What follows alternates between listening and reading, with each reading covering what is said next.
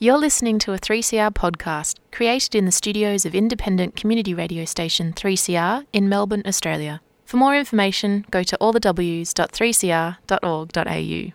Diaspora Blues acknowledges this program is produced and presented on the sovereign lands of the Wurundjeri people of the Kulin Nation. We acknowledge elders past, present and becoming, as well as the owners of the land you're hearing us from.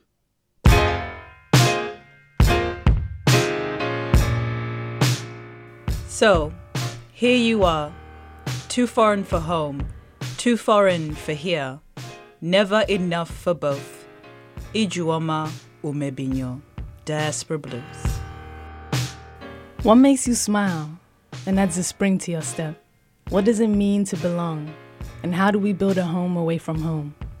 Diaspora Blues is a show that contemplates what is and what could be. Join Busto and Bigwa every Monday at 2:30 on 3CR Community Radio. Produced by Jan.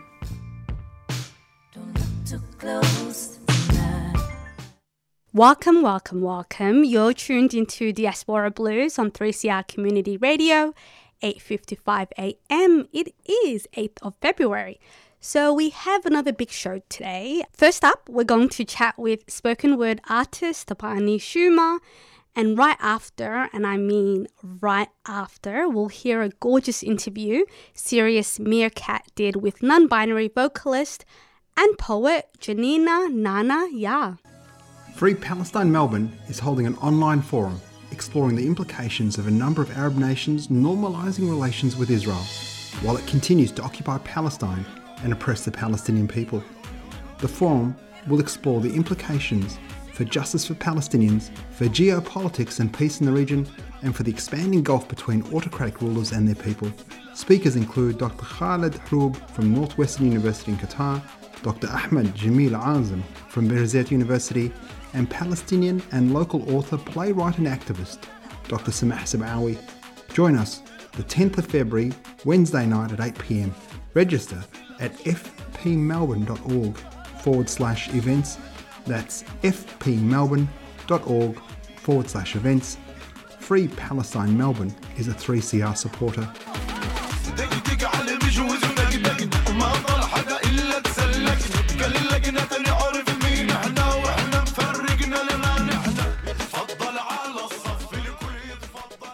You're tuned into Diaspora Blues on 3CR Community Radio. On the phone now, we have Thabani Shuma, a Zimbabwean writer and performance poet. His work is influenced by the myriad identity challenges of the diaspora, expatriates and immigrants, while also addressing awareness around addiction, mental health and generational trauma. Welcome to Diaspora Blues, Thabani. Thank you so much for having me.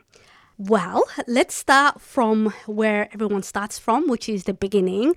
What was your entry point into spoken word? I suppose I've been writing since I was perhaps in primary school, but I only started performing maybe 2-3 years ago, 2018. It was something I'd always been aware of as a way to tell stories, but something that I'd never tried for myself. And I almost fell into it accidentally. Just went to a gig at Afro Hub. They gave me a feature, and the rest, as they say, is history. I was having a read of an interview that you did with Melbourne Spoken Word. You talked about how you used to write when you were young, and you won a lot of awards as you've won awards now. Can you tell us more about that? I was writing more short stories in my youth, I guess. Poetry for me has always been a kind of medium of self-exploration and kind of leaning more into the emotional and kind of distilling all my experiences. It's my version of journaling. So when I kind of transitioned into performing that poetry, it became interesting because now I was taking something that was so personal and switching that into a public thing and kind of, getting awarded for it. It's weird to kind of be awarded for like your most vulnerable truth, if that makes sense. Absolutely. And your poetry, a lot of it does touch on vulnerable topics. So in two of your poems that I'm thinking about, which is Put It in Writing and Dear Addiction, they touch on some heavy but also meaningful subjects. Why did you choose the medium of spoken word? And do you sometimes, not so much regret, but are you weary about all the stuff that you put out and how people potentially might respond to you? Oh, that's something I've been thinking a lot about. I'm fond of spoken word because of the freedom it allows as an artistic form. Like, there's so much you can do with it, and it's an effective way to connect with audiences. Like, storytelling is something that's, so primal to us and so deep, like rooted in our core. But I've been thinking a lot about kind of the relationship between the artist and the audience. And, within spoken word and poetry communities, there is that like high level of vulnerability, which can be very confronting to see. And I feel like every artist kind of has that responsibility, a kind of a duty of care towards their audience to show something that's authentic, but, not cross that line where it can become triggering or harmful. It's like, you got to know, it's a fine line to balance, and it's a very difficult thing to do. And, it's something that I'm still learning how to do with like complete succinctness and effectiveness. But there needs to be that awareness because, that's the transmutation of spoken word, and that's why I love it. It's like I take an experience and then I transform that experience into a poem.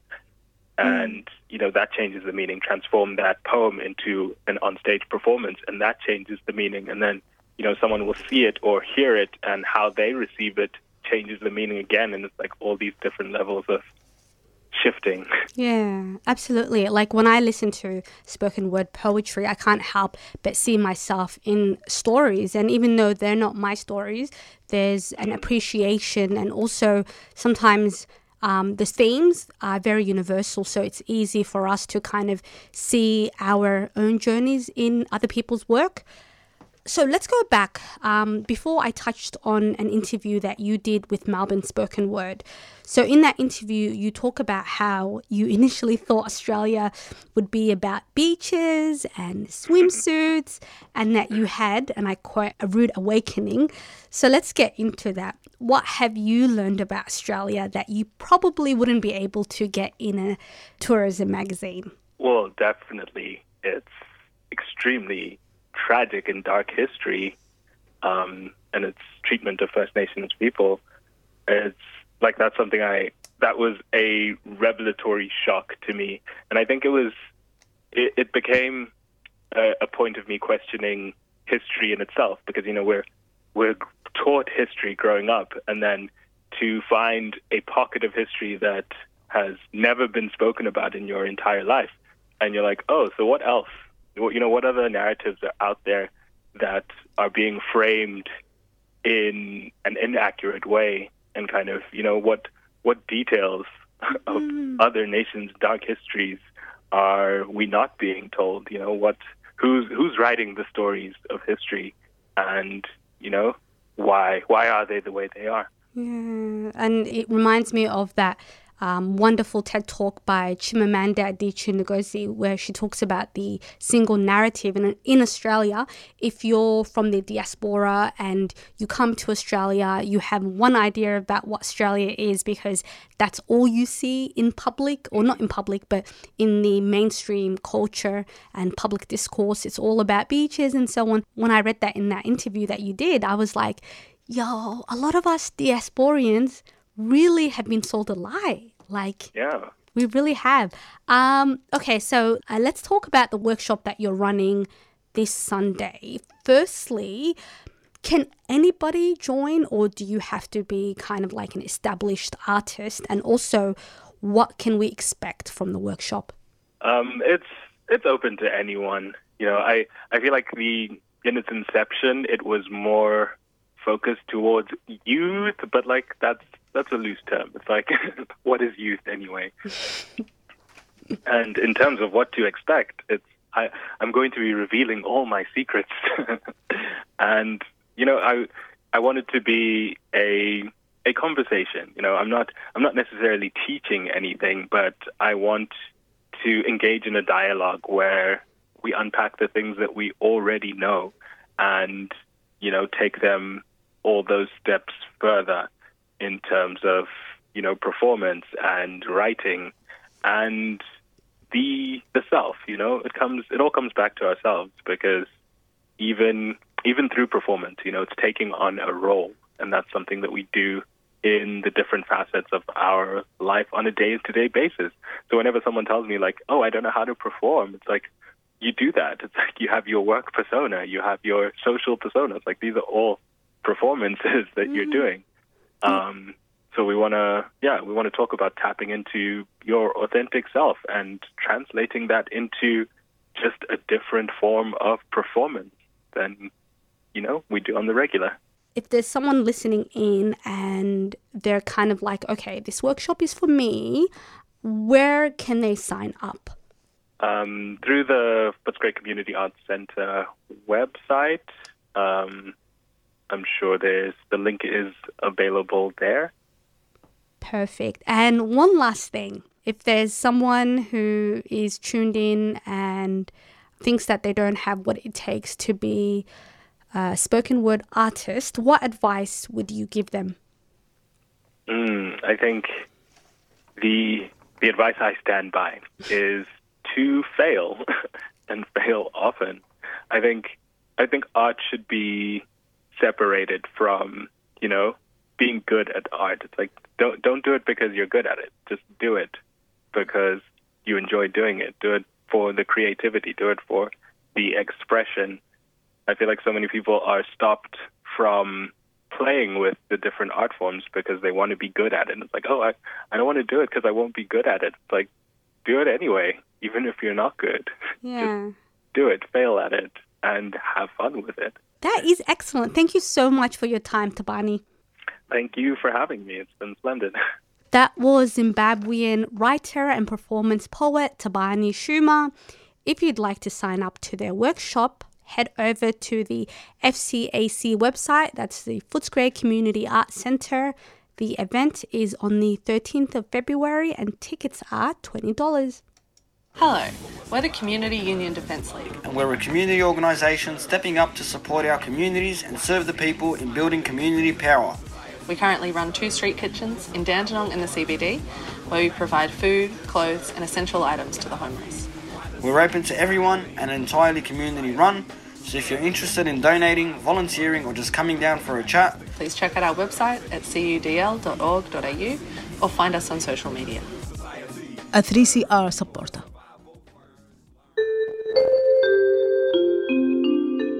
Welcome to another week of Diaspora Blues on 3CR Community Radio, 855 AM. I am Cirrus Meerkat, and I'm very excited to be joining Diaspora Blues as a contributor and guest host. I've been a long-time fan of the show, so I was really honored to be welcomed by the team. Today we're speaking to the amazing Janina Nanayar. We're talking sound frequencies, healing, and the power of creative expression. I've always wondered, what does healing look like personally and collectively in the diaspora, particularly right now as we go through a global pandemic? We've heard so many stories of people who haven't been able to go back home or be with loved ones. For some of them, it's quite a new reality, but for migrants, it's been a truancy and a pain point for many years. We found ourselves on distant shores for various reasons, and yet, throughout all of this, many of our communities have continued to find ways to cultivate healing. Witnessing Janina's work, I thought, here's someone I can talk to about this. Particularly about the connection between healing and cultural knowledge, the ancestors, creative expression, and the body. Janina Nanayar is a non-binary vocalist and poet that aims to cultivate space which provokes deeper connection to self, source, nature, and the outer realms through the frequency of sound.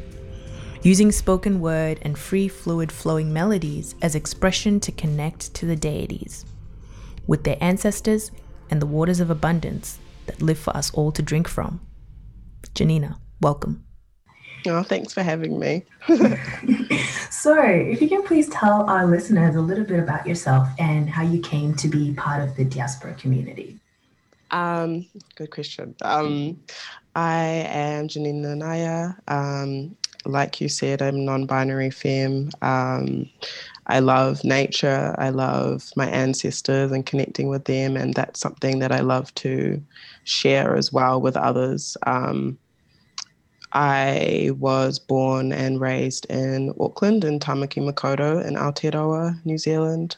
And my connection to my ancestors has been something that's really grounded me and kept me stable throughout being, obviously not being on the whenua, the land. But yeah. And where are your ancestors from? My ancestors are from Ghana. You're speaking to us from Auckland, you said. What traditional lands are you speaking from? I'm speaking from Tamaki Makaurau. I'm out in the northwest, so it's Ngāti Whātua land, or whenua. Yeah. Oh, that's wonderful. Thank you. I'm myself, we're in Wurundjeri of the Kulin Nations, and I think it's been something that's quite new for me to start giving these acknowledgements and actually taking time to take a note that, you know, in many ways I am a visitor and I am not on my ancestral lands, and what does that actually mean? And of course that shapes a lot of our experiences. So can you please tell us about your practice with the frequency of sound? That sounds so beautiful. Sound and music is just something that I've always just been like in love with, and that has been super, super healing for me. And I think every sound that we make, even just with our voices or through movement or whatever it may be, gives off a frequency. So I like to play on that and explore that as well. And is that with so obviously there's the aspect with your own body, but is that with also like musical instruments? Do you play something? Yeah, I do actually muck around on keys and kind of play guitar, but it's been a while. And my voice is probably my main instrument. And how did this come about for you? How did you discover this power of the frequency of sound?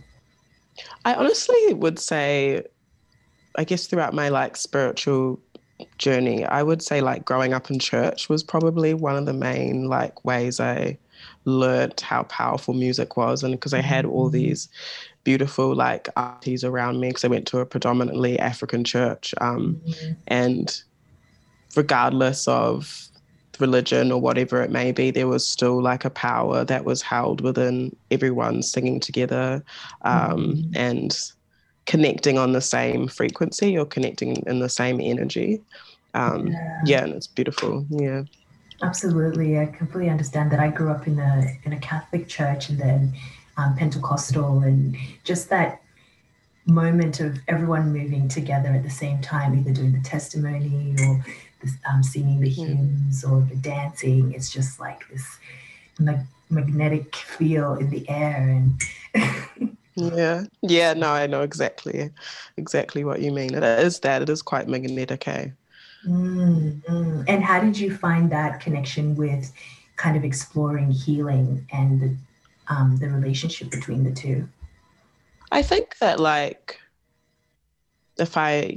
thinking about connecting frequency to or creating as well, if you are giving off a certain frequency, essentially or vibration or energy or whatever it may be, you're creating as well at the same time.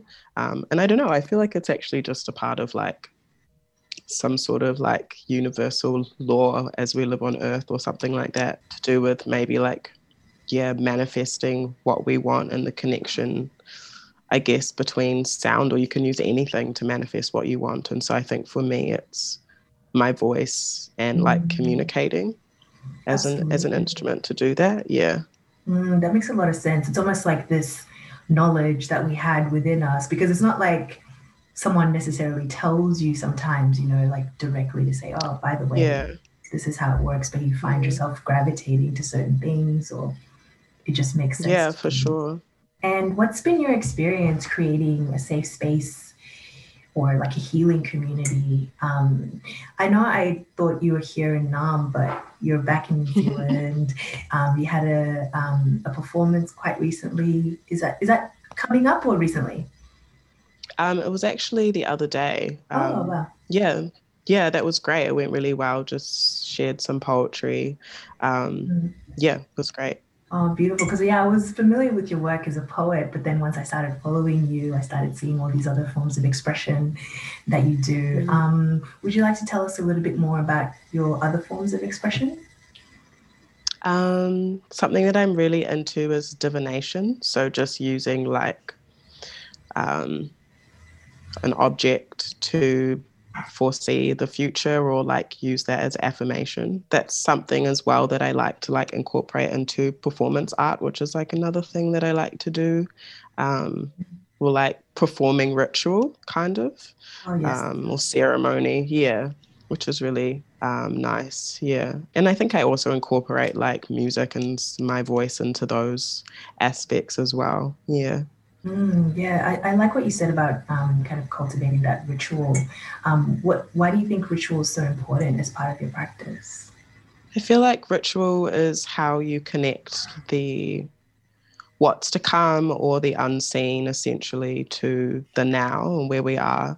I think ritual can be like a great way to just bring people together as well, just for, I guess, a common cause and being able to like celebrate the stages at which you have all gone through things individually and collectively through that, I guess, relating through performance. And I think it also is an activation, like it activates something within you as you, bring, I guess, the elements and use different things of the earth to like conjure whatever energy you're trying to manifest.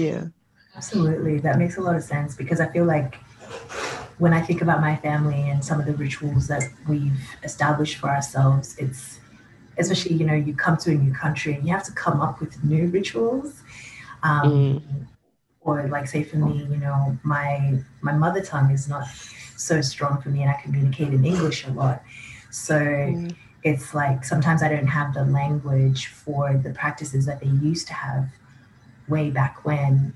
But now we come onto these new lands and we create new rituals, and that's that affirming that connection and shared experience that we have.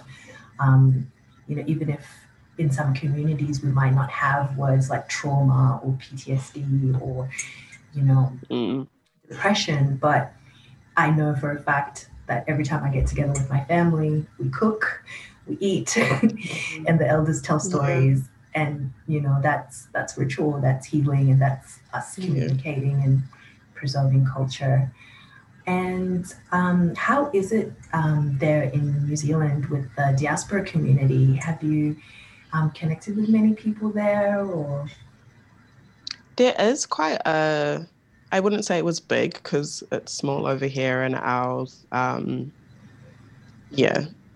think there's definitely a lot of us floating around, especially within the creative community. And I think we are quite privileged here in terms of, I guess, the state of the world right now in terms of like COVID and all of that stuff. Everyone does seem to be still like moving through and trying to work together as best as we can, which I think maybe is something we're not always good at doing, but it seems to be like last year really has sparked something within the community, which is really beautiful to see, actually. That resilience coming up again. We always find a way. That was my conversation with Janina. Thank you so much for tuning in. It's been wonderful having you. If you'd love to know more about Janina or want to catch a performance, you can find them on Instagram at janina.nana.ya or at Nyamadua Affirms. We'll put these in the show notes. Until next time.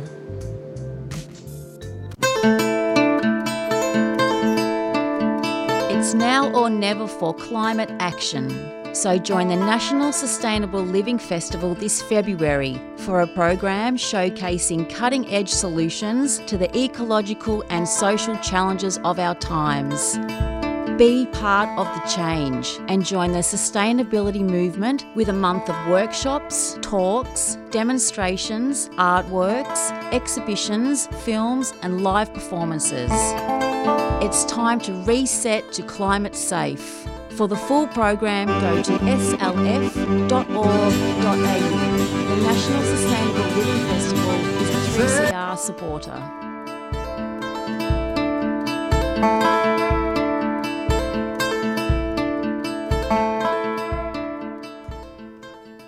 And that is the end of our show. Like I said, it was a huge program. You can listen back to this episode later in the day, but you've got to give me time so I can podcast it, because that does take time.